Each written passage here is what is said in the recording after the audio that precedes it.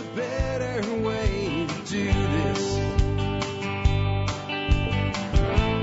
Let me show you a better way. Hi, folks. This is Jack Spirko with another edition of the Survival Podcast. As always, one man's view of the changing world, the changing times, and the things that we can all do to live a better life if times get tough or even if they don't.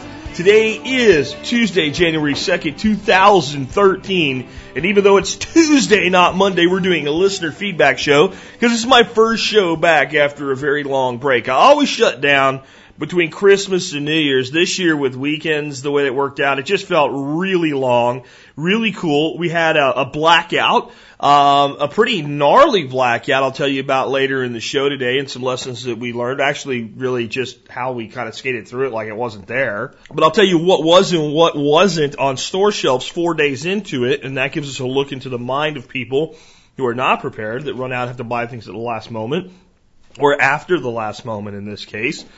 And got a lot of other stuff. People are been a buzz while I've been gone. The fiscal cliff, Jack, the fiscal cliff. And we'll lead the show off with the fiscal cliff that wasn't. The next thing that I've heard so much about, the Feinstein firearms bill. Folks, that bill's dangerous, but it ain't for the reason you think it is. I'll tell you about that in the second part of today's show.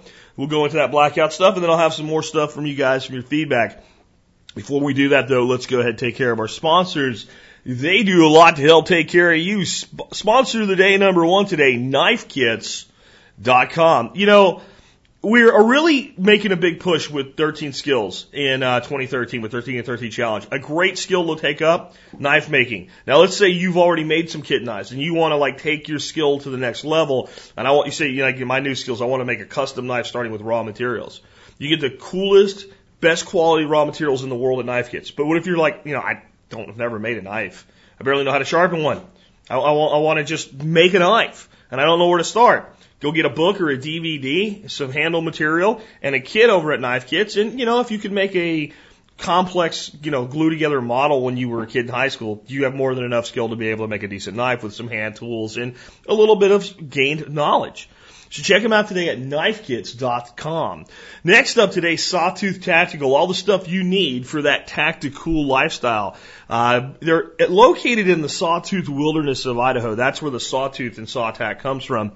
And they have everything you could possibly want from the tactical side of things. Magpul magazines, Maxpeditions bags, SOE tactical gear, the big, manly, awesome titanium spork, and everything else you can think of. They're also veteran-owned and veteran-operated, so you know you're going to get taken care of by people that know how to do a job and do it right. Because it's not just a job to someone that's served, it's a mission. That's how they handle their customer service. Your satisfaction, you getting what you ordered on time, isn't a job to them, it's a mission. Check them out today, sawtooth-tactical.com. I also mentioned 13 Skills there. Get on over. We set a goal. We wanted to hit 5,000 members at 13 Skills in, you know, before it launched, which was officially yesterday, the 1st of January. We hit 4,000. You know, that's really not a bad deal there. In fact, as of this morning, 4,040 members, 41,825 goals set at 13 Skills. Please come on over and join us.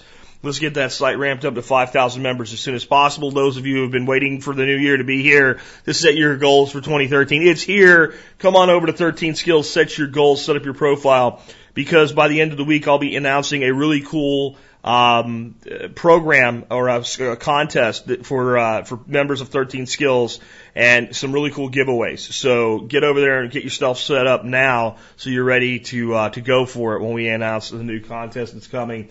Also consider joining the Member Support Brigade. You do that, you get exclusive content available only to members. You help support the show at 20 cents an episode, and you get a 100% plus return of investment if you buy any of the things in the preparedness, gardening, self-sufficiency industry. We have so many discounts in there that if you don't get your membership to pay for yourself, you're not buying anything. Plus, you get over $150 worth of free ebooks on day one. Plus, you get some exclusive content from me that's not available anywhere else. With that, let's go ahead and get into the main topic of today's show. I want to keep the housekeeping brief because we have so much important stuff to cover today. Let's start out with a fiscal cliff that never mattered and the nonsense that's coming next. There's all kinds of buzz out today from small government Republicans. And remember, I'm a small government libertarian, so they're it's not like I'm putting them down for that viewpoint or anything. But how the Republican Party sold us out. They didn't stand their ground, yada, yada, and there's not enough spending cuts in the bill. And let me explain something to you. The Republicans were screwed here. Let me say it again. The Republicans were screwed here. Let me say it one more time just so everybody can understand. The Republicans were screwed here. There was nothing that was going to happen vastly different from what did happen.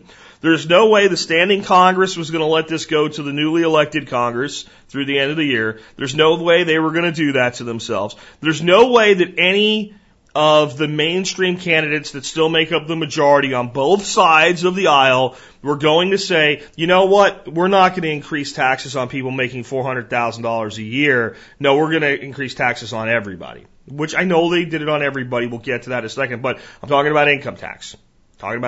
Because when you get, originally it was this 200,000 number that Obama had, which when you start looking at couples with $250,000 and people that live in places like New York City and Los Angeles and all, you're not really looking at rich people there. But when you move into the $400,000 in income, let me explain something about income too. Income is after all the deductions.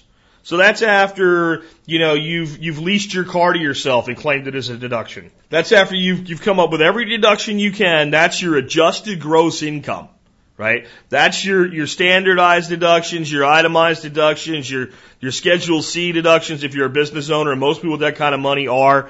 So you're talking about people that actually have a significantly higher income, because a lot of what we can do with tax deductions aren't really direct expenses against our income, okay? Especially with the tax code as it is, and if you have a good CPA and you know how to work it. So there was no way that you were going to have people that had to stand in competitive districts at all, even competitive in the primaries with their own party, say, you know what, I'm just going to let everybody's taxes go up. So they were going to fold, all right? Spending cuts don't matter. I'll tell you why in a second. Because the spending cuts are part of the sequester that's coming next, about 2 months out.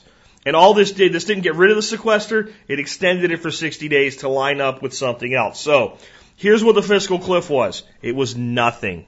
It was nothing, it was nothing, it was nothing, and it never was anything. And you were told for about 3 months that it was the most important thing in your life, and it never was, it was never going to be, and there was never going to be anything different happen than what happened. And why can I say that now with such assertion?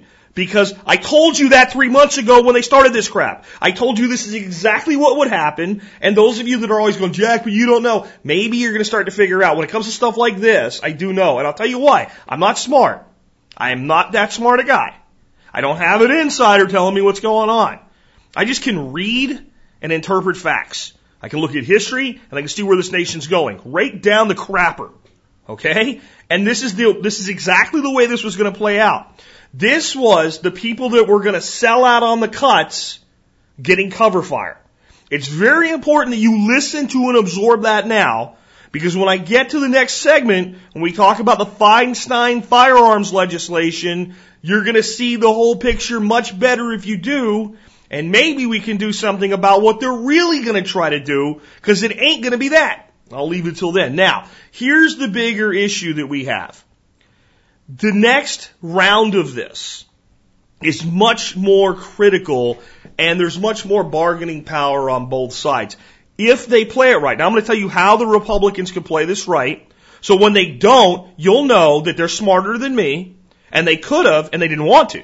And they were just using the cover fire that they're going to get over this to sell you out in the future. So here's the deal.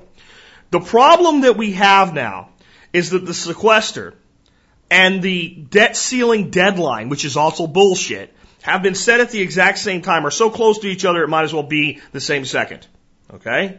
What that means is now you have a situation where if we don't do something about the sequester, and frankly, here's what I think we should do about the sequester. Nothing. I think we should let it kick in and let it do what it's supposed to do, which is actually cut government spending. Isn't that what we say we want? The sequester, for those that don't know, in all but mandatory spending, will cut every department of government by a whopping 10%. Immediately. It just happened. It's already been done. It's like the deadline for the taxes to go up. Okay? So, That's one thing that's in motion. The other thing that's in motion, though, is the country needs to borrow more money. Because we're not going to have enough money to pay our existing obligations unless we borrow more money. And it doesn't matter if we get it from China, or we get it from England, or we get it from Japan, or we get it from a little old lady that buys a bond, or we get it from Uncle Ben Bernanke, who just says, you know what, let's dole out some more money, right? Through quantitative easing or whatever. Anything that creates debt, including loaning it to, what they call loaning it to yourself, the Fed loaning it to us, requires that Congress raise the debt ceiling. Now here's the thing about the debt ceiling. Those of you who say, we don't want to raise the debt ceiling. They're going to raise the debt ceiling.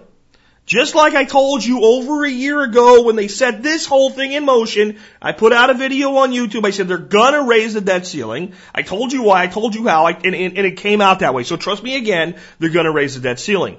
Now you have to ask yourself, with a little Jeopardy music playing in the background, folks, why in the hell they would want to set the sequester to expire at the same time as the debt ceiling? Why not punt the sequester out 90 days?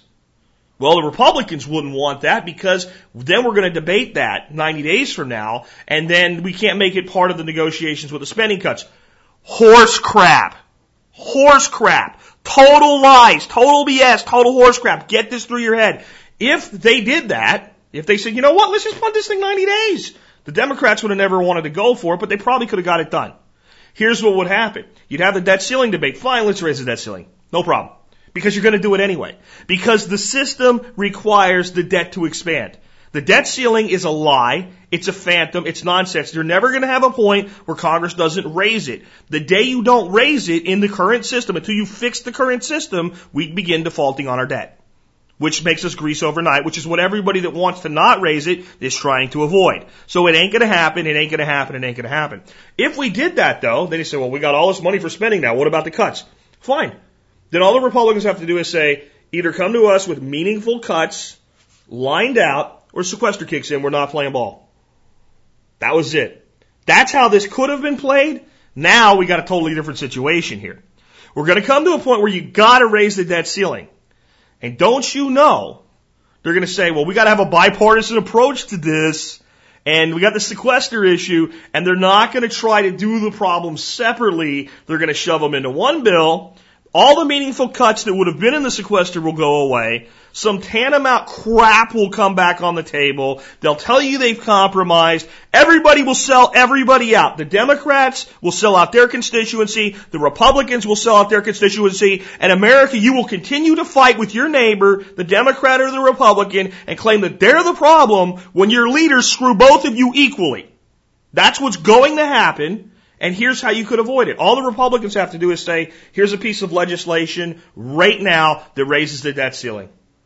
Here it is. Raises the debt ceiling. It doesn't require anything or anybody to do anything else except raise the number. It raises the number, and it funds the government through 2013 fully until next year. Here it is. You can have it. That's it. That's all they have to do. Why? Because now the Democrats are sitting there looking at it. Well, we got to do this. Okay, let's do it. But we have to. Okay, let's do it. But we don't need anything else.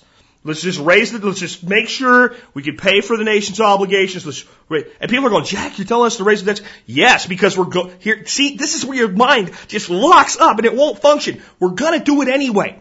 We're going to do it anyway. God, will you get that through your head? Those of you out there, nope. You're not an idiot, but you're behaving like an idiot when you do this. Okay? Let me explain it to you.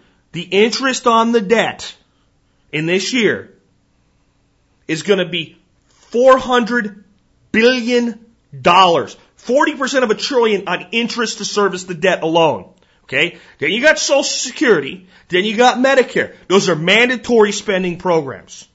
When you put those together, you have so much money that you can't fund the government for those three things without raising the debt ceiling, because the system is designed to create perpetual debt and perpetual growth of debt. If you want to stop raising the debt ceiling, you have to change the system, and no amount of holding your breath or insisting it's not true will change that. So they're going to do it. So you throw it out, and you say, here you go. And then you say, let's talk about the sequester separately, ass clowns. But they won't do it. And do you know why they won't do it? Because they don't want to actually get what they're claiming done. Now, there's probably a handful of those guys on both sides of the aisle that really do mean what they say, but the mainstream group, the majority, will always come together in a bipartisan manner to screw both sides equally. And it's all about cover fire. Now, here's the big thing that's going around about how 77% of Americans will see their taxes increase under the deal, the fiscal cliff deal, and how it's such a raw deal because of that. Okay, and Obama screwed you by doing this. God, I don't like to say anything good about Barack Obama. I really don't. I don't like to say anything remotely positive. I think he's one of the worst presidents that we've ever had. I think he'll go down in history as one of the worst presidents that we've ever had. I think that his steps toward totalitarianism are even worse than those that were instituted by George W. Bush. But I'm also not a dishonest man. The increase in your taxes that's going to hit 77% of Americans has to do with what they're calling the payroll tax. Have you noticed how this is the thing. The ass clowns in the media, they like to change things, right? So now they're going to change it to the payroll tax. Do you know what the payroll tax is? It's not a payroll tax. It's Social Security taxes. You know, the big fund that's going broke, the giant monstrosity for retirement for our Americans that we have to save. Yeah, Barack Obama cut it. Yeah, Obama cut the payroll tax. This was just letting that cut expire.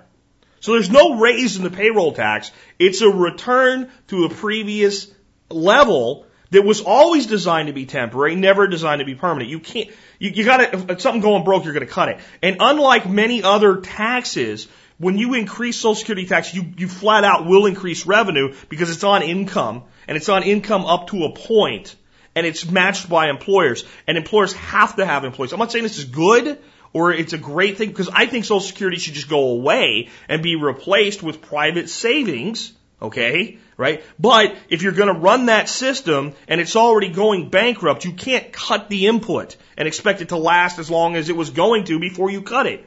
So I'm not saying it's good, but I'm saying it's not what it's being presented as. It's not somebody jacked up your taxes with this. It's the taxes you paid all the way since Ronald Reagan left office in 1988, all the way up until Barack Obama took office with the payroll tax, Social Security tax, is returning to the level it was from 1988 until Barack Obama took over. That's the truth. That's what no one will tell you.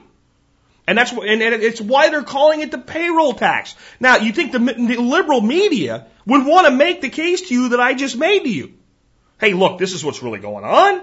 This is where it came from. This is how long it's been that high. This is who put it there. It was Reagan. He saved Social Security. We're just putting it back where it was. No. They won't make that case to you because they don't want you to actually figure any of this out. They want you to stay in the dark while you get screwed from behind by both sides. And they want all of this political theater to be played out like 3 months of the fiscal cliff that never was. And what did I tell you 3 months ago? There is no fiscal cliff. And there never was. And if they didn't do this deal, do you know what would have happened? If they didn't do this deal, we would have cut government spending by 10% across the board, and income taxes would have went up for people making about $150,000 and higher. That's all that would have happened. Now, do I want the taxes to go up? No. But do I want the government spending to be cut across the board? Yes. Now what happened? Neither one. And now that football's been punted 60 days out, and get ready for 60 days of loaded bullshit beyond what you've seen about the fiscal cliff. This will be the greatest crisis our nation has ever seen, and yada, yada, yada, and it's all crap, and in the end, this is what's going to happen. They're going to gut the sequester. They're going to take away all the meaningful cuts. They'll cut some crap here and there and around the square. All of the cuts will not be meaningful cuts, meaning coming out of existing budgets. They'll be coming out of growth in spending planned. So they'll say, well, we're going to grow this department from $300 billion to $400 billion over 5 years, and now we'll just grow it from $300 billion to $350 billion. That's a $50 billion cut. That's what the sequester will get replaced with, and they will raise the debt ceiling. And that's what's going to happen, and there's nothing you can do about it. Because the current economic system requires that the debt ceiling be raised, and they're not going to cut government, because no government ever cuts itself. So there you go. They don't cut themselves until they have to, and they're not up against a wall enough yet where they do. They haven't had their Greece moment. This isn't like Greece. It's not there yet. It's down the road a little bit. So there you go. That's where that is. Okay. Now, I want to move into our next segment today. And I'm trying something different today, okay? I am actually videotaping, like I did my comments about the school shootings in Connecticut. I'm videotaping this segment of the show. For those of you watching the video that have never seen my podcast before, if you go to the survivalpodcast.com and look up episode 1048, and I'll put a link in the video notes right down below the video screen here of where you can find this exact episode. You can see the whole episode today. But what we're going to talk about now, and I'm going to try to do this more. Unfortunately, today, with all the snow that went on home, I took all the video equipment home over the break. And when I came back to the office today, I forgot that I didn't have my tripod, my mounts and everything. So I've got my iPhone propped up on a box on the edge of my desk. So we'll see how this comes out.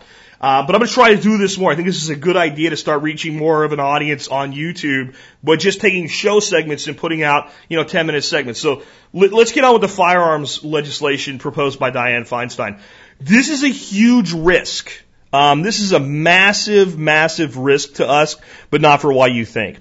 It's exactly like all the stuff I just talked about with the debt ceiling and with the fiscal cliff that wasn't and all the other lies and something called cover fire. So let's look at what we've got here. The Feinstein legislation may be the most onerous gun control legislation ever proposed in our Congress by anybody ever. I mean, it is bad. It is basically making any weapon that can ever hold a magazine capable of holding more than 10 rounds classified as a assault weapon, or let's say even a higher level. It would be classified the same way a machine gun is today. You need a class 2 stamp or class 3 stamp to have it, $200 registration fee, register the weapon, that type of thing. That's Glock handguns. Right? Can a Glock and it's not, you can keep your Glock, but you can only have a 10-round magazine. It's much worse than that. It's like, that Glock has no more. You can't make those and sell those to civilians. Glock would have to come up with a handgun that specifically can't take a magazine with more than 10 rounds. It can't be made to take a magazine with more than 10 rounds, which is very difficult. I guess you'd have to make it so that the magazine channel was so narrow that you could only single stack and then make the receiving portion, and you could still build a magazine. So, I mean, this could ban everything. This would make over 120 firearms banned by name, including the AK-47 and the AR-15 and a ton of other guns like that. It would prohibit manufacturers from coming up with new guns to get around the spirit. It's awful. It would basically require every gun out there that isn't either a lever action or a revolver or a pump action shotgun or any kind of shotgun without an extended magazine. Anything other than that would have to be registered. And to be sold from one person to another, it may not even be possible, or if it was, it'd be the same procedure for doing that with a machine gun today. And all manufacture of those things would cease to the public. You know what chance this has of passing, even the Senate, if it was done the day after the Connecticut shootings, which they're using to tout this? Zero. None. No chance at all. Who is Dianne Feinstein? Probably one of the most hated members of the liberal left. From California, the bastion of let's get rid of guns and all things that are even perceived to be moderately right-wing, and let's tax everybody into infinity, let's bankrupt our I mean, this is the worst legislation ever. Sorry about shaking the camera there. Worst legislation ever from one of the biggest villains that we could ever have, and it has no chance of passing. Why would you do that? Let's talk about what we're doing in the pro-gun community first. Imagine you're a big trout, big old rainbow trout sitting in a stream, and you see this big juicy night crawler just floating down the stream towards you. Big orange collar on it, just a beautiful night crawler, and you're hungry. You had a few mayflies, but man, this is a steak. But the fisherman's an idiot. The fisherman has a great big huge hook, like something you'd use for a much larger fish, stuck in that worm.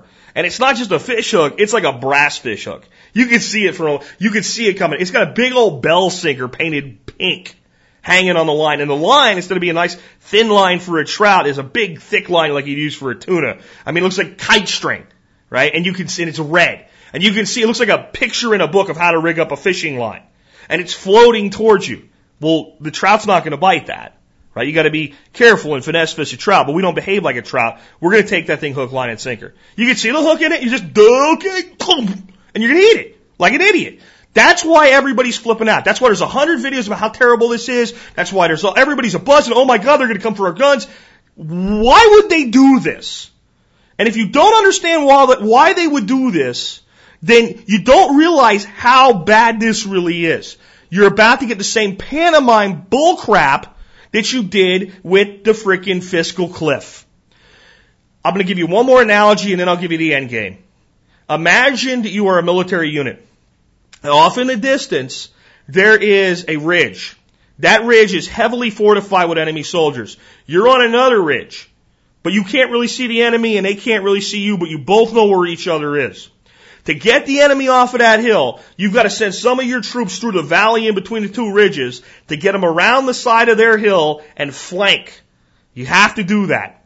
Now, when they go out and do that, they're going to be vulnerable. So they're not going to want to go. You're going to be like, okay, you 12 guys run through that valley and go up the side. They're like, Sarge, you know what? We're going to die if we do that. And what do you do as a good sergeant? Don't worry, man. We'll lay down cover fire. And you have everybody come to stand to on that ridge. You figure out where the enemy probably is, and you just unleash hell. You unleash the machine guns, the grenade launchers, mortar fire. You just pound the hell out of that ridge. How many enemy do you think you're going to take out when you do that? 1 or 2 if you're lucky. You're not trying to actually take the ridge now. You're trying to make the enemy think you're trying to take the ridge, but the big thing you're trying to do is occupy them so your guys can sneak through and get the flank. And maybe you sneak through on 2 sides of the flank, and then you execute a pincher maneuver at the end, and you take out the enemy, but you had to lay the cover fire down to get the people that would cooperate with you in a different way other than a frontal assault on board and protect them long enough to get them there. This is the Feinstein legislation, folks. They're going to talk about this thing like it's got a real chance of passing, even though it doesn't. They're going to say that this is the most onerous thing in the world and we got to fight it. The NRA is going to send you things and say, send us money, we need to fight this.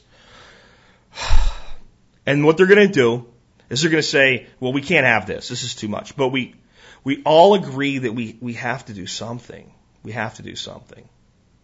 That's cover fire for your rhino Republicans that are open to fairly strict gun control, but not anywhere near this strict. And it's cover fire for your rural district Democrats that have always said they're for the Second Amendment, but not really. And they have a few artsy-fartsy types they have to appease to maintain control of their district.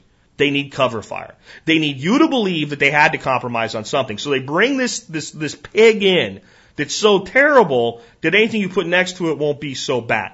So what do I think that they'll try to do? I think they absolutely will try to ban high-capacity magazines again, simply by saying that any magazine over 10 rounds will be just like the assault weapons ban of the past. So they'll say, you know, if it says made for military law enforcement use only on it, you can't have it, and you can't make them that way anymore, and I don't want that done, and they'll probably get it done, because it sounds reasonable to you understand who they're trying to move here.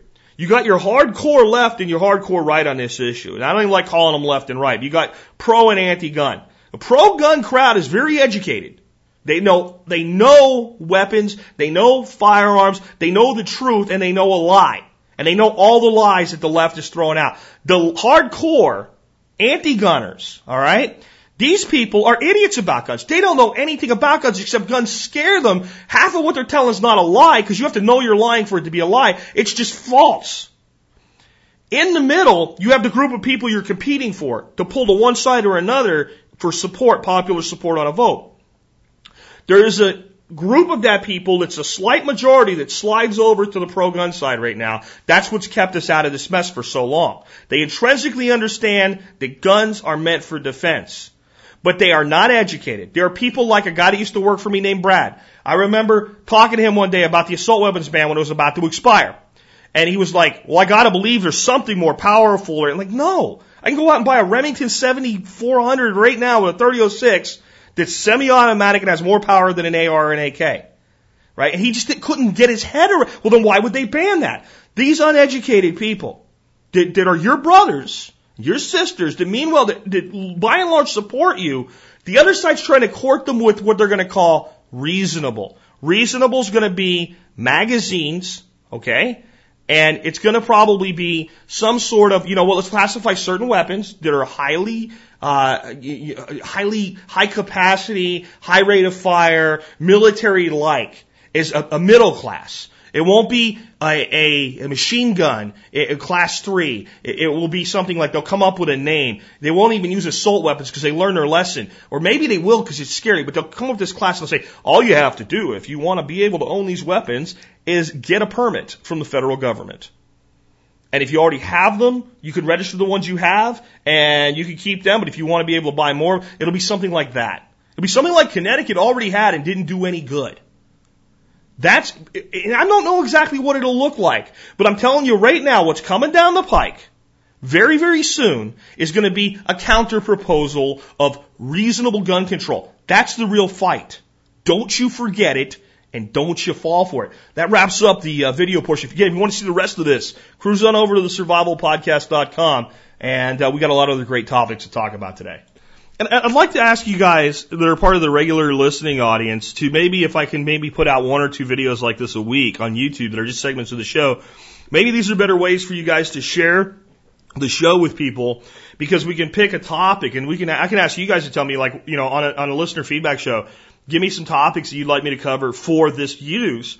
And you can share 10 minutes of TSP versus an hour in YouTube format as well. So, but let's go on to some other stuff. Sticking with the proposed gun legislation, let's talk a little bit before I talk about the effects of the blizzard, the Arkansas blizzard that we just experienced.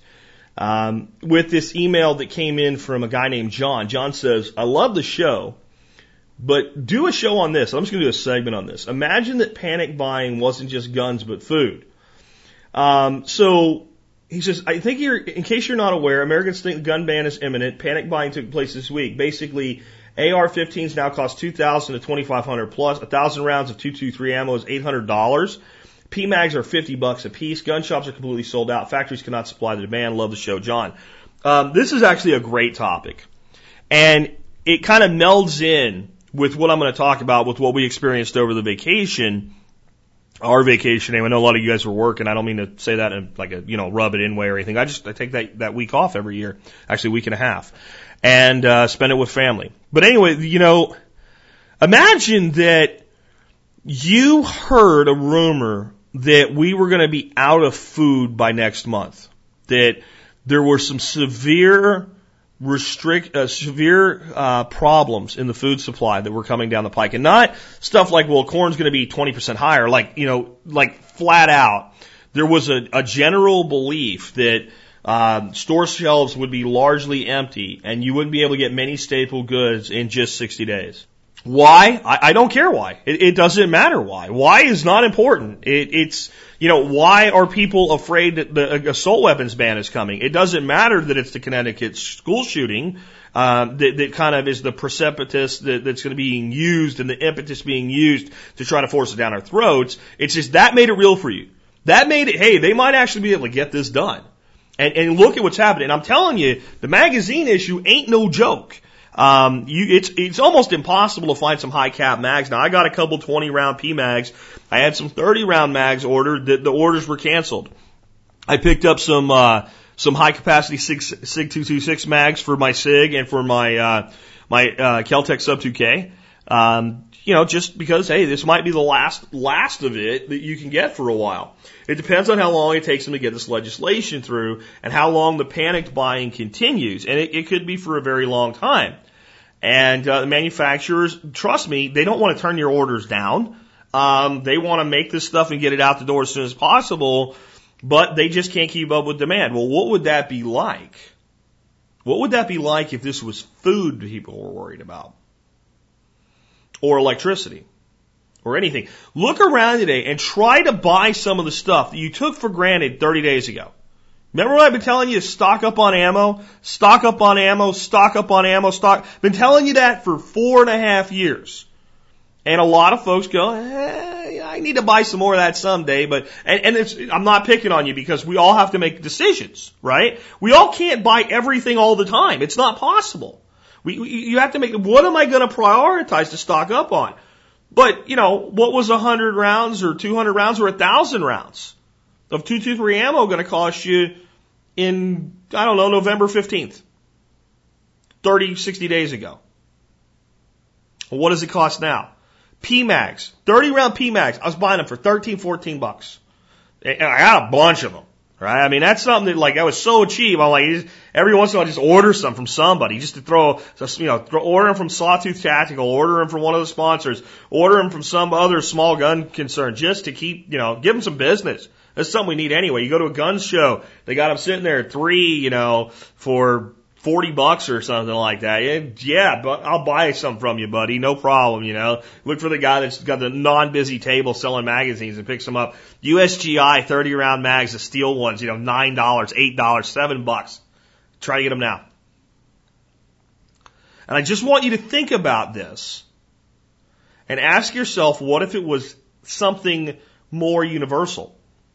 When we're in the gun community, we think that like most people are like us. They're not. But everybody eats. Everybody drinks water. Everybody needs energy. So think about that as I tell you what happened in Arkansas while we were away. So my son flew in on the 23rd, the day before Christmas Eve, and he was only going to be here Christmas Eve, Christmas Day, and fly home the 26th.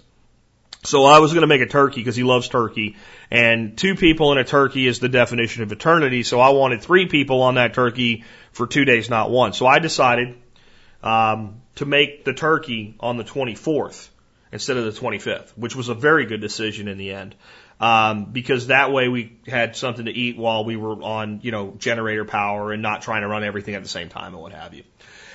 So we did that, and then they were forecasting snow. And this is what we were told. You get a little bit of an icy mix for a while, and it'll switch over to snow, and we're expecting accumulations of 1 to 4 inches. No big deal. Nobody panicked around here. This is not like when it snows in Florida or Texas where everybody freaks out. You listen to the weather forecast, you're like, we could deal with that. Yeah, here's what happened. We got like 2.5 inches of ice, and after the ice, we got like anywhere between a foot to 14 inches of snow on top of the ice. So what happens when you get a big coating of ice on trees, especially like southern yellow pine that are not trees that are genetically adapted to heavy snow regions? You get that ice on there, it's already likely to come down, and then you get a foot of snow on top of it. The snow sticks to the ice, and it gets heavier and heavier and heavier, and down they come. And we have trees around here down that a grown man could not put your arms around. That's what, and little trees and branches, but whole trees came down. And guess what? Those big trees that came down, very few of them snapped.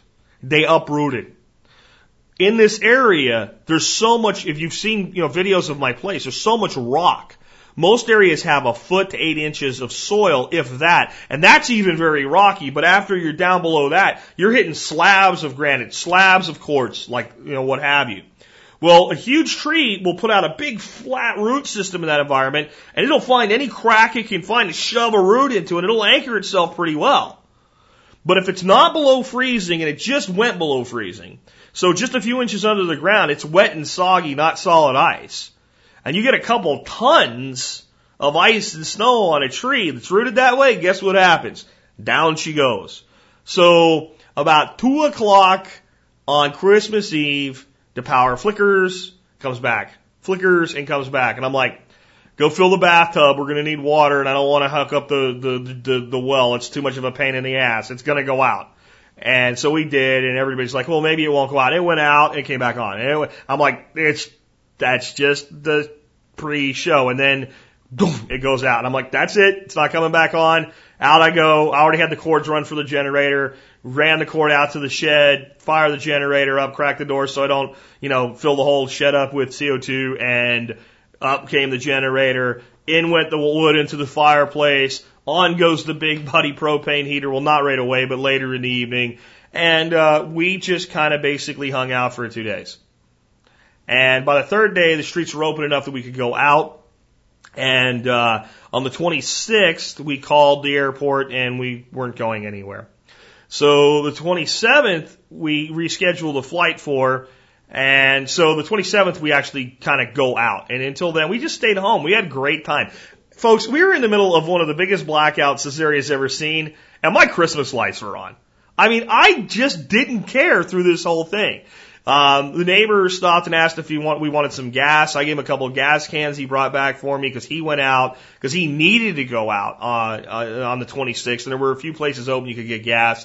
And you know, I'm like, well, if you're going anyway, here's some money and fill my 2 cans. But that was just something I had to do. I didn't need gas, so much gas. And I'm like, if he needs more, I'll just give him mine, you know, because he's running 2 generators for 2 houses and all, and yet he needs to go get gas. And so we go out on the 27th. We get to the airport, and they're like, yeah, no.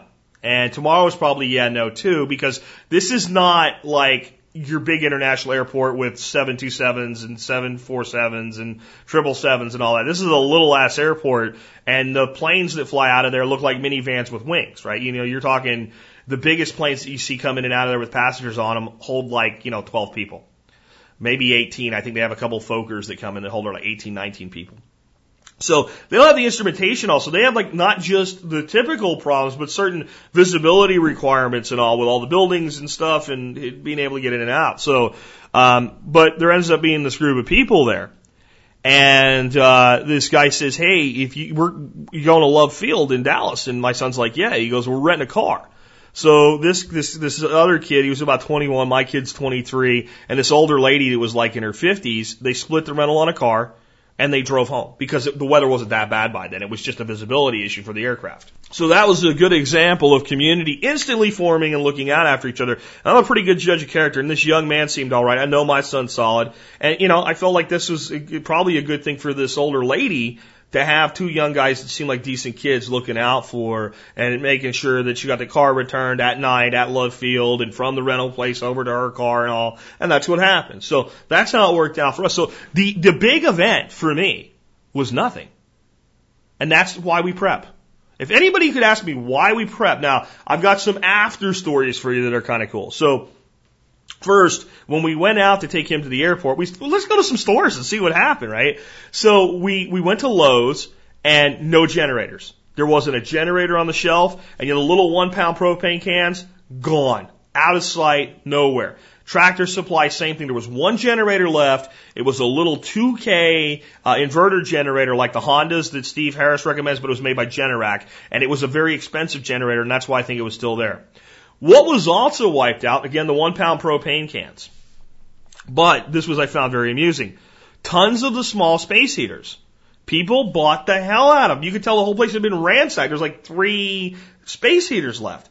So I started looking at what's left and the information on them, and most of these heaters are like 1,500 watt heaters. And the generators that Tractor Supply had in massive supply, just a couple weeks ago, remember what I said? What if it wasn't guns? What if it was food? What if it was energy? There were they had to have 50 of them stacked up. They're the little cheapo 1,800 watt ones they sell for like hunting and stuff like that. Portable ones you can pick up and throw in the back of your truck. Okay, 1,800 watt generator, 1,500 watt heater. Those are the 2 things most purchased. Fortunately, I think you can turn most of those 1,500 watt heaters down to where they're drawing like 600 or 900 watts, and maybe they'll heat a closet or something for you. But I wonder how many people bought a 1,500 watt space heater and an 1,800 watt generator. Another thing that was in short supply, gas cans. Gas cans were wiped out because everybody that bought a generator bought a couple gas cans. At least most people did. Batteries were wiped almost out. There were still batteries, but not a lot of them, but there were still some batteries. There were abundant amounts of rechargeable batteries. So those folks don't listen to Stephen Harris very much, I would guess. The Tractor Supply place has a giant, huge propane tank where they can refill your small tanks. And the guy said they still had some, but it was low. So that's where they were hit hardest, was heaters, generators, gas cans, batteries. If you went to the grocery stores by that day, they had been mostly resupplied already. The weather event was more electricity than access. Within 2 days, the roads were decent enough that the supply trucks could get in again. And most of these stores had deliveries. But I talked to some of the store people. They said, you weren't getting a loaf of bread here yesterday. There was none. It was gone. We missed it. We were at home eating turkey and stuffing and gravy. and breaking paleo fast for the holidays, like we also always do around the holidays. So we didn't get to see it, but we were told it was there. What was in supply at Kroger's, and I went to a second one just to see, were the 1 pound propane cans that weren't available anywhere. Walmart was wiped out, right? Both Walmarts were. I called one just to see because I didn't feel like going there. I just wanted to know what, just like after action review stuff here. Wiped out. Couldn't get a 1 pound propane can to save your life because this is such a heavy hunting and fishing area. Tons of people have the small, big buddies, little buddies, propane, all different kind of propane heaters. Well, they're designed to run mostly on those little cans. So that's what everybody ran out and bought. And everybody ran out and filled up their 5 pound tanks. Now the Tractor Supply never ran out of that, but he said we're close. And if things weren't better today and a lot of people weren't back on and we didn't have a truck coming in today, we would run out. So they were close to running out, and they got a big ass tank of propane. So those were the things of pressure. But the 1 pound propane tanks at Kroger's, where you go to get like the fire logs and stuff like that, and all that stuff was wiped out from the big box stores. But the grocery store, I guess nobody thought, hey, maybe they have fire logs for the fireplace. Maybe they have fire starters for the fireplace. Maybe they have oil for the lamps. So that was like this little oasis. And they didn't have a ton. And that was what was actually amazing, that they weren't sold out, because they had like one row of them going back to the shelf. So I think I counted 10. And they were fronted to the front. So they were a full stocked row of these things. Actually, there was 20 of them because there were 2 of them side by side going 10 back. They had them. They had boxes of the fire logs. So people didn't go to Kroger's for that. They went to these other places where they would expect this, and they went to Kroger's for food. So if you're ever in need, that might be a strategy to look when things start to dry up elsewhere to places that also sell that stuff but as a secondary item. Even though they stock a lot less, maybe there's less pressure there. Now, the most telling thing was on Saturday. Saturday, I'm like, hey, honey, she was going to make toast or something for breakfast. We had the coffee going. She was on the phone with her sister, and I just said, don't. And she looked at me like, oh, what are you telling me don't like that for, because it never goes over well. But I'm like, don't eat, And I was trying just not to talk. I wasn't being mean. I was trying not to talk much because I didn't want to interrupt her talking to her sister on the phone. She goes, okay. So when she gets on the phone, I said, let's go to Cracker Barrel. We've been, holed up other than our trip for Matthew and to observe. Let's go to Cracker Barrel and eat some bacon and some eggs and some sausage, We get back on the paleo thing. We'll go heavy with the meat and the eggs, And she's like, well, I want a toast or whatever. I'm like, you do what you want. I'm going to go throw down with some eggs and bacon and sausage and be waited on and have somebody bring me hot coffee and, maybe we'll go look at some other things. So we go down there and the whole place is jammed, way more jammed than usually at this time on a Saturday. Usually their big time is, around lunchtime on Saturday and all day Sunday from the church crowd. But what it is everybody's going, they can get out now, is going anywhere where there's power because nobody's got their power back on yet. So we're sitting there and we're listening to how cold everybody is, how long they've been without power. Our waitress tells us that they're finally in a hotel after 4 days. They couldn't take it anymore. She talked her husband into it, and her and her kids, her and her daughter and her husband and the 2 grandkids are all crammed in one little hotel room together because it's warm there. And how when she finally took a hot shower, she was in there so long, the grandkids were like, Nana, are you okay? She's like, Nana's fine. She just was loving the hot shower, which I can understand. But so you got 2 families moved in this little hotel room together. I guarantee that costs you more than some backup preparations. Here's the big lesson. This is not Houston or Dallas or Chicago or New York. This is Arkansas. This is hunting and fishing and camping and hiking ground zero. These people here are more prepared than the average American ever thought about being, even if they don't call themselves a prepper. And they got kicked in the ass by this thing. If this type of a storm hit Dallas, they got some snow and sleet and ice and all, but it was what we were told we were getting. They got that instead of what they were told, and it melted the next day. Right? They had fun. My grandnieces were out making snow angels. That's what they were doing. If this type of an event hit Dallas, Texas, Fort Worth, Texas, it would have been a lot worse.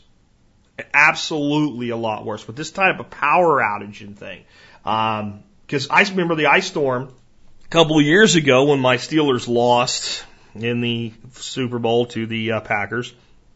We had a week where the whole town was frozen. but it was a light coating of ice and it just got very, very cold and we didn't lose a lot of power. And that was people, the only reason the shelves didn't get wiped off in a lot of stores was people just couldn't go. But there were people in pretty bad shape during that. Now, if you had coupled the power outage with sub 20 degree weather like we had during that storm down there, man, it would have been really bad. So there's a big lesson there. I got another update for you guys. I am not yet a new homeowner. I know I was supposed to go to Texas during all of this mess and close on the house.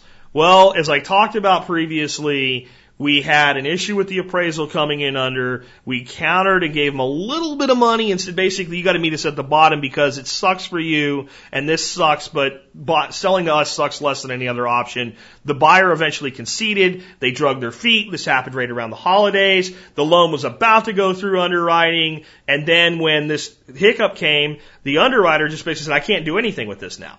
So now it has to go through underwriting. So now we close on January 15th.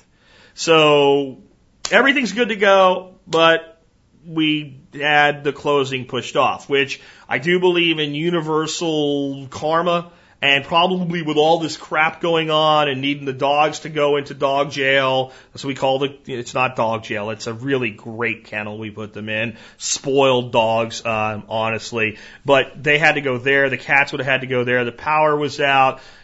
Your refrigerator and deep freezer, I was thinking I could have the neighbor come down, have everything plugged in with the refrigerator and deep freezer and say, come down when you're coming home from work, stop, fire the generator up, come back 3 or 4 hours later and shut it off and run it for a few hours a day until we get back, until the power comes back and we'll be fine. And that would have worked and they would have done it, but it just didn't seem so. Maybe it worked out. I'm just not real happy about it. And here's the bigger reason. The whole reason we scheduled the closing right after Christmas was because we knew we couldn't get down to the rest of the family for Christmas this year. And by doing that, we were there and we could hit it like right in the middle between Christmas and New Year's. Plus we had the show shut down, right? So it was perfect to do that. So that got disrupted. So we didn't get to see the extended family for the holidays. So, I know that's not a big deal to you guys, but it's kind of a big deal to me and I consider us friends. So that's kind of how that went. That's why that's pushed off, but I don't think it really changes things that much other than the week of the 15th, you may go without some shows a couple of days or something like that. And the people that I have scheduled for interviews may need to get it rescheduled. And then we're going to have this whole thing with moving the business and all. But once that's done, we'll be rocking better than ever before. Let's move on to another example of corporate idiocy, where a guy defended himself and, was treated like crap by the company he works for it.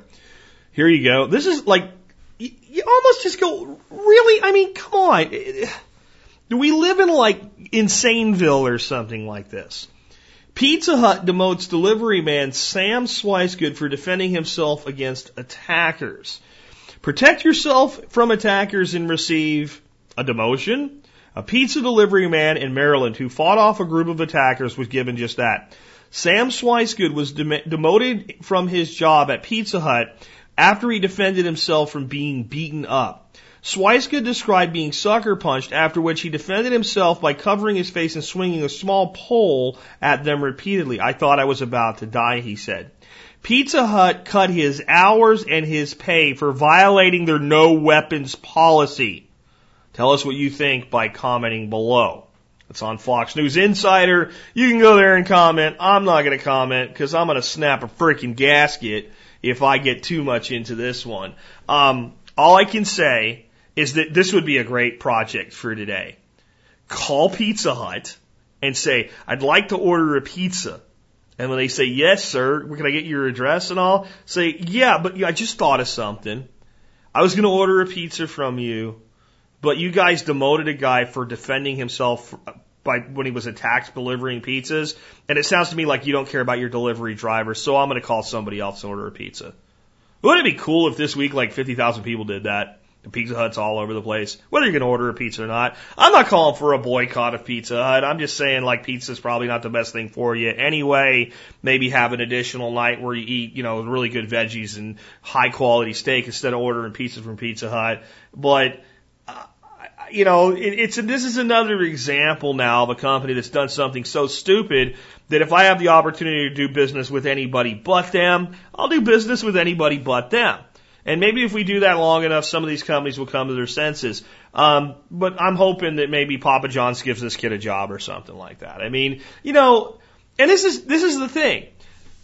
How many movies have we seen where the pizza delivery guy, and I don't mean those movies with the funky music guys, okay? I'm talking about like 80s movies. Where the pizza delivery guy is mocked, right? He's some poor jerk. And the pizza delivery is actually a decent way to make some extra money, but it's a dangerous job.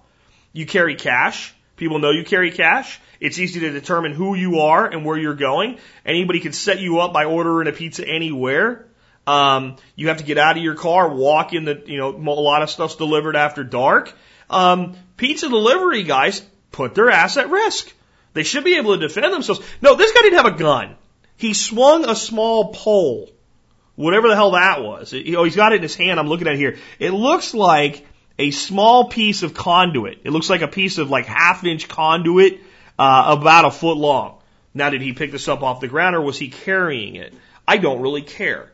But it violated Pizza Hut's weapons policy. So here, bad guys across America, this is what you should know. If you'd like to mug someone who is absolutely prohibited from carrying any means of defense, Pizza Hut delivery guys, they're open season, right? They can't have a gun. They can't have a stick of conduit to defend themselves with. I bet if this guy would have opened the pizza box and threw hot pizza in the guy's face, they would have said that he's getting demoted for damaging the pizza and hurting the assailant. God forbid we hurt the assailant. This country's headed to hell. Seriously, what the hell is wrong with us? A Pizza Hut guy defends himself with a piece of pipe when he's attacked by a bunch of thugs and he's punished for it. Dude, Swice good? Quit your freaking job, go get a job working for Papa John's or whoever else. So I don't order pizza, so I don't know who else delivers, but go get yourself another job somewhere. Don't work for these jerks. And I'm not calling for wholesale all out, but if you let Pizza Hut know that you don't want to buy any of their pizzas because they're ass clowns over this and that they should do something to make this right, I'd appreciate it. It doesn't have to be a big giant hoo-ha, but are we going to draw the line in the sand somewhere? Is the average person going to say, you know what, that's too much. We've just gone too far. And you've gone past what I'm willing to tolerate. To me, this is one of those things. It doesn't seem like a huge deal. It won't affect the temperature of the water in your pool. It won't affect the balance of your 401k. But it's your fellow American who was attacked while doing his job, a job you've probably benefited from at some point. Most of us have ordered a pizza and had it delivered nice and piping hot, fresh to our home to entertain guests during a football game or something. The people that do it are largely underappreciated. They work their ass off. They can make some decent money, but they have to deal with cheap asses that don't tip as well. Okay? And this guy is just out trying to earn a living and defends himself from an attack. Well, you should have just given them what they wanted. What they wanted was to beat his brains in. The first thing they did was hit him. That's the first thing they did was hit him. They didn't say, hey, give us your money. They hit him. That was step one. Punch him in the face. Run up behind him and punch him in the face. Then get all your other guys and goons on top of him. And this guy says, hell no, I'm not going to go down. And I'm looking at this guy. He doesn't look like a tough guy. But he just said, you know what? I'm not going to go down. And he just started beating the crap out of him. And he drove him off. And Pizza Hut punishes him for it. Just keep that in mind the next time you need a pizza. That's all I'm saying. If you think that this whole Pizza Hut thing sounds ridiculous, wait till you hear the next thing I've got for you. I'm going to play a quick video for you that was put out by Tom Woods. This was sent to me over the break as well. And what this video is about is basically a legislator in New Hampshire, which is the Free State. The Free State Project has picked New Hampshire. Her name is Cynthia Chase. And she says that free staters are not welcome here. Libertarians are not welcome in the live free or die state. And, well, I'll let Tom explain it to you. And when you hear what her method of combating the fact that people that are for liberty want to move to New Hampshire is, it will give you a look into the mind of those that wish to govern their fellow men. what I've always said is, in general, unless called by a sense of duty, with that sense being to oppose what's already happening, most people that go into government for power are people that should never have power because they want it. They want it. And only people that have no respect for the rights of others really want to control other people. Government exists as a necessary evil in a minimalist state so that people can have their liberties protected, not infringed upon.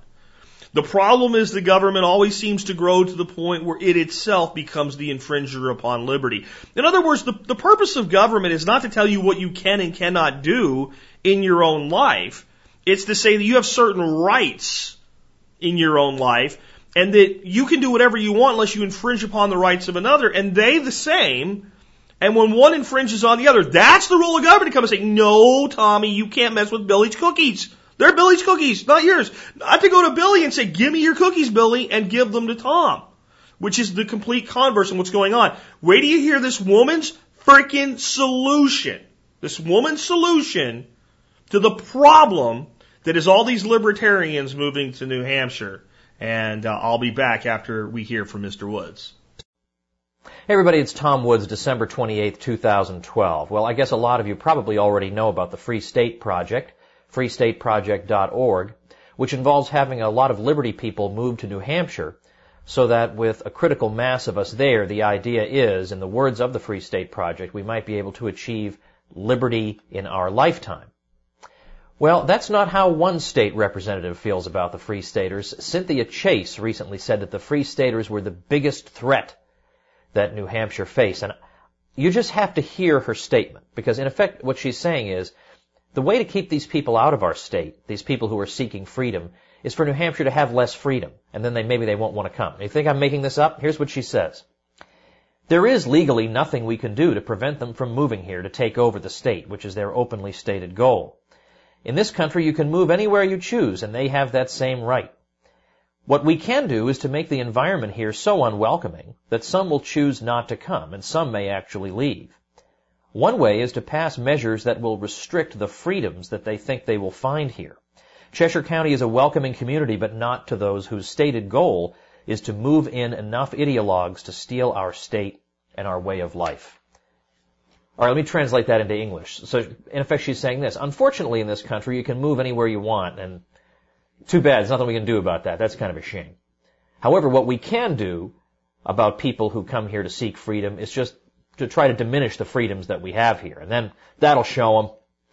What are we going to do about these people who favor nonviolence in interpersonal relations, which is what the Free Staters believe. They're libertarians. They believe in nonviolence in interpersonal relations. What are we going to do about this dangerous threat? And then she goes on to say that we have a way of life here. These people want to interfere in our way of life. Our way of life consists of sticking a gun in your ribs and taking your stuff and then redistributing that stuff to powerful constituencies, which in turn will vote for us and keep us in power and keep this system going. These are our sacred traditions. And anyone who opposes having a gun in his ribs or anybody else's ribs is some kind of ideologue we want to keep out. We in Cheshire County are very welcoming to all people who favor having a gun shoved in their ribs. All right, now I basically think we should support the Free State Project. I think it's a great idea. But now I'm doubly enthusiastic for it because now I feel like we have to do it just to drive this woman crazy. It's become an end in itself to me. All right, well, thanks everybody for listening. I'm going to be in New Hampshire in February of 2013. At the end of this video, I'll have a list of all the places I'm going to be in January and February. I hope I can see some of you guys there. And also sign up for my free e-letter because I give away books to people on that list. And I never sell the list. I don't charge you anything. It's just you get to hear me talk a couple of times a month, and you might win a free book. So that's over at woodsletter.com. Have a great 2013, everybody. Thanks for listening. See you soon. Very well put. And I left a little promotional thing at the end of Tom's video on there because if I'm going to use his content and he's got a promotional thing, I'll leave it on there. And I'll tell you, it probably is worth getting by his website. It's tomwoods.com, subscribing to his newsletter and learning more about him. I'm closing with this segment because it allows me to kind of remind you guys. February 21st through 24th, 2013, Crown Plaza, Nashua, New Hampshire. You can go there, and Saturday night at the keynote dinner, you can listen to Mr. Woods speak. But if you go there, you also get to listen to me. I'm going to be doing a presentation called The Prepared Libertarian and 2 mini breakout sections on putting together a bug out bag. And a lot of other really great people will be at this event as well. And in spite of what you've heard by this idiot, what was her name again? Cynthia Chase, the Free State Project people are a bunch of really awesome people, and I'd love to see you there. I also want to remind you we're running a contest. Actually, Free State Project's running a contest. The way it works is you pick any charity to donate $10 to. You donate that money and you send them proof of the donation, and they put you in a raffle. There'll be 3 winners. One winner gets like a regular everyday ticket to the Free State Project, where you get into all the events and everything, and that's just a normal ticket like a normal person would buy to be able to go to the event. But anyway, it gets you into the speeches and the meals and things like that. First place, you'll get the same type of a regular ticket that still includes passes to all the speeches and meals. And then Friday night, at the Friday night dinner, you'll be able to have dinner with Dorothy and I. So you'll be at our table at the dinner. The grand prize is a VIP ticket to Liberty Forum. It includes passes to all the speeches and meals and some VIP perks. And the winner of the VIP ticket will get to sit with Dorothy and I at the Saturday night dinner when Tom Woods is speaking. So that will be really cool. And I can't guarantee this, but last year our table was like dead center in front of Peter Schiff. So, we may have that type of a thing again. I don't know. And I don't know if they're going to do that with the dinner or after the dinner, how exactly they're going to do that. But the Peter Schiff thing was really cool. We ended up with a whole bunch of state reps from Maine that came down to learn more about libertarianism, which I thought was awesome. And obviously they're more open-minded people than this Cynthia Chase. I also close with this segment to point something out to you. Your government does not want liberty. Your government is the antithesis of liberty. If you want liberty, you're going to have to claim it. You're going to have to take it. You're going to have to stand up, and you're going to have to say at some point, this is my line in the sand. I am not going to permit or lay quiet while anybody goes any further than this. And I ask you where your line in the sand is. Mine was crossed about 30 years ago. And I've been fighting in every way that I know how, in every way that I can since then. And I've really been fighting for the last 4.5 years with the Survival Podcast. I feel like I've woken up a lot of Americans to this reality. And I want to close with a call to action on gun control legislation. I think this maybe is the most important thing that you can do if you really want to head off gun control legislation. I'd like every responsible firearms owner in the Survival Podcast community, especially if this is you. You own guns. You own ammo. You own guns that are the quote-unquote scary guns that are like the AR or something like that. You have access to a range that's well run with a good safety officer. And you know the safety rules cold. And you know how to take a new shooter and teach them those safety rules. I'd like everybody, there's probably 55,000 of us out there, 60,000 of us now, listen to this show. I would bet 20,000 of you are of the description I just gave. You own an AR and AK, you know your rules, all that good jazz. I want you to find, in the next 30 days, at least one person who's never shot before. I want you to say, you know what I'd like you to, and I don't want you to talk to them about politics. I don't want you to talk to them about politics. I don't want you to talk to them about politics. I want you to say, hey, you know what I'd love? I'd love if you'd come to the range with me and try shooting a gun. If they say no, ask another one. You can find people like this all over. There's millions of them. Many of them are somewhat supportive of what we want, but they're uneducated and they're easily swayed by scary sounding words. I want you to take that person to the gun range. I want you to budget lots of time for this beyond the range time itself. I want you to sit down and say, look, we're going to the range. This is the rules at the range. As far as being, keeping the weapon clear, listening to the range officer, what the range officer will expect, how to communicate with other people at the range. I want you to tell them all that, because that drives home a safety point.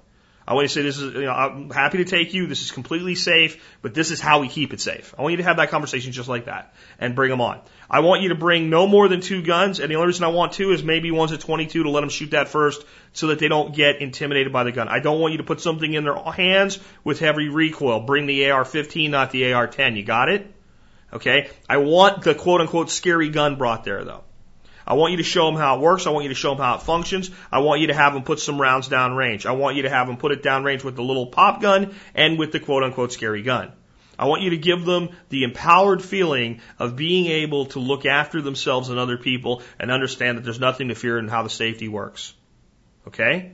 I'd like you to budget enough time to buy them lunch or a snack or something like that after you're there. I don't want you to stay for hours and hours and hours.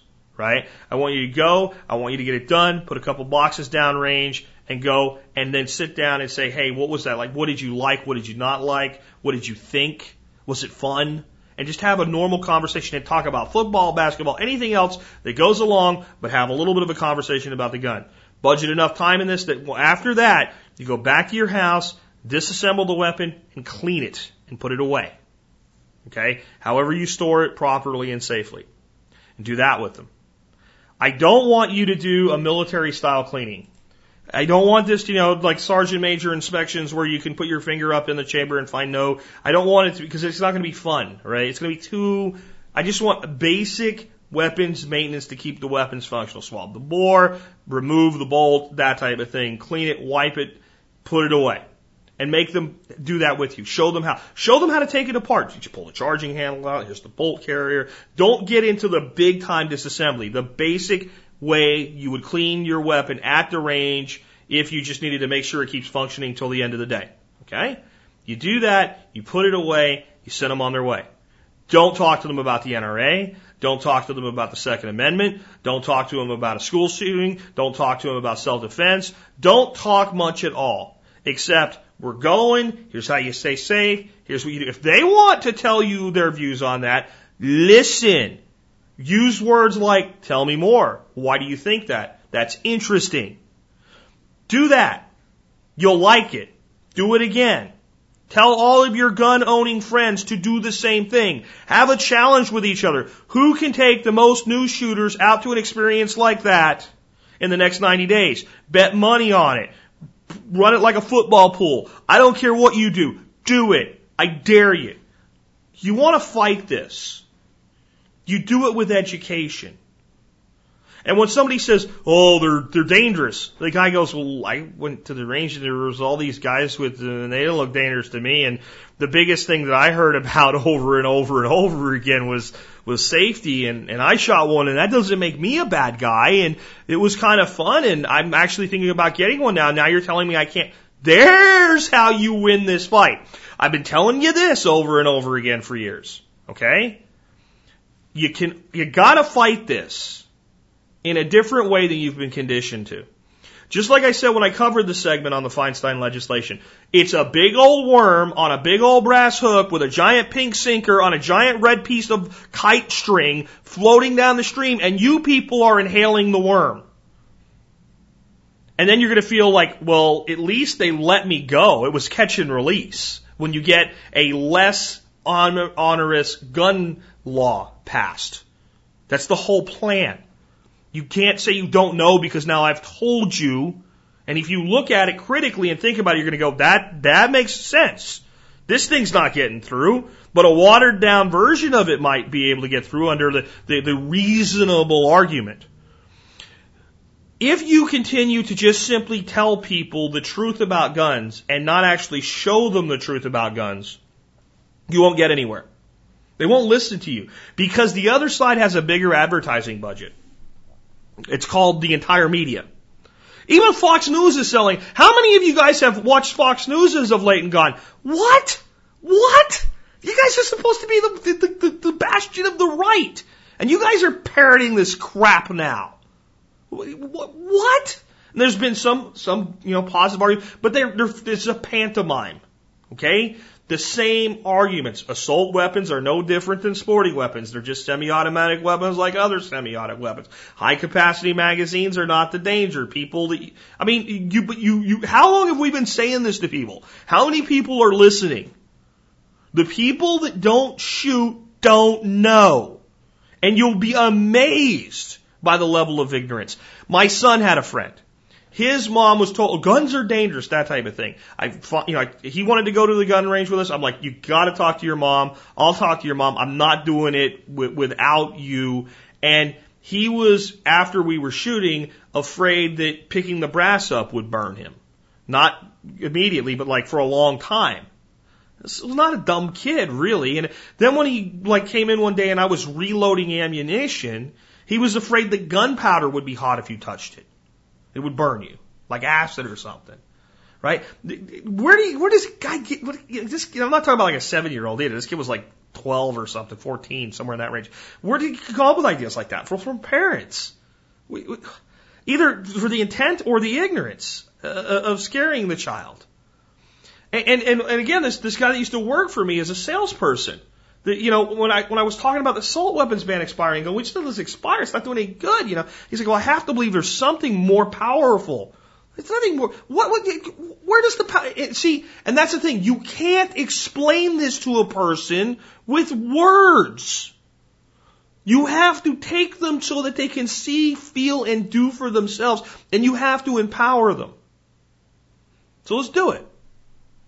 Let's all take a commitment that this year, we're going to take some people, each of us, take some people, and don't take 3, and don't take them out with a bunch of your buddies. 2 people, one-on-one. We're going to go to the range, we're going to shoot, we're going to be safe, we're going to go have lunch, we're going to talk about it, we're going to go home, we're going to clean them, we're going to put them away, and we're going to redo it again. And if there's any talk about buying a gun, Second Amendment, anything like that, it's going to come from the person you're taking, not from you. You're just going to talk about safety, the guns themselves, and the playoffs. You're just going to make it a fun experience. You want to fight this. That's how you fight this. We will not win if we play the game the way we've been playing and losing for the last 100 years.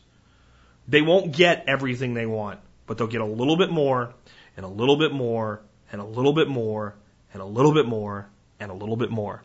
And there are people in government that are ignorant enough to believe if people like where we're at and they want to come to where we are because it's free here and we don't want what they want, let's take away those freedoms of ourselves and our own people to keep them out.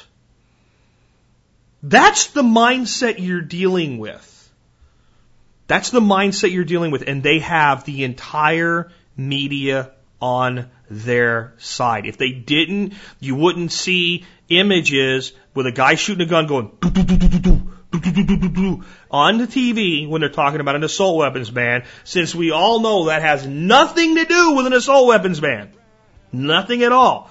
But the people you're going to need to reach to win this fight don't know that. And you can't just explain it to them with words.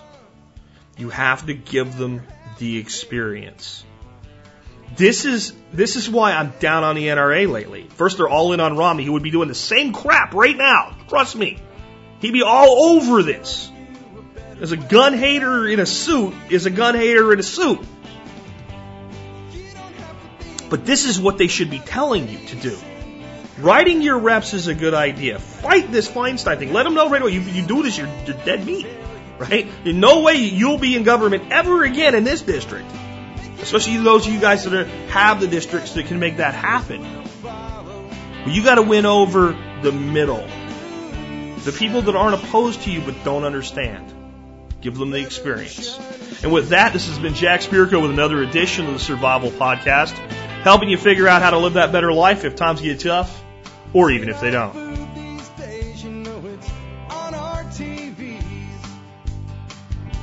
Sometimes we forget we are what we eat. I don't know the answer. It's like there's nothing I can do. It's the price we pay, I guess, when we follow all the rules. better way to do this. Let me show you a better way. You don't have to be another face in the crowd. Don't have to live the way they tell you to. Make your own way and the others will follow. Revolution is you. Revolution is you.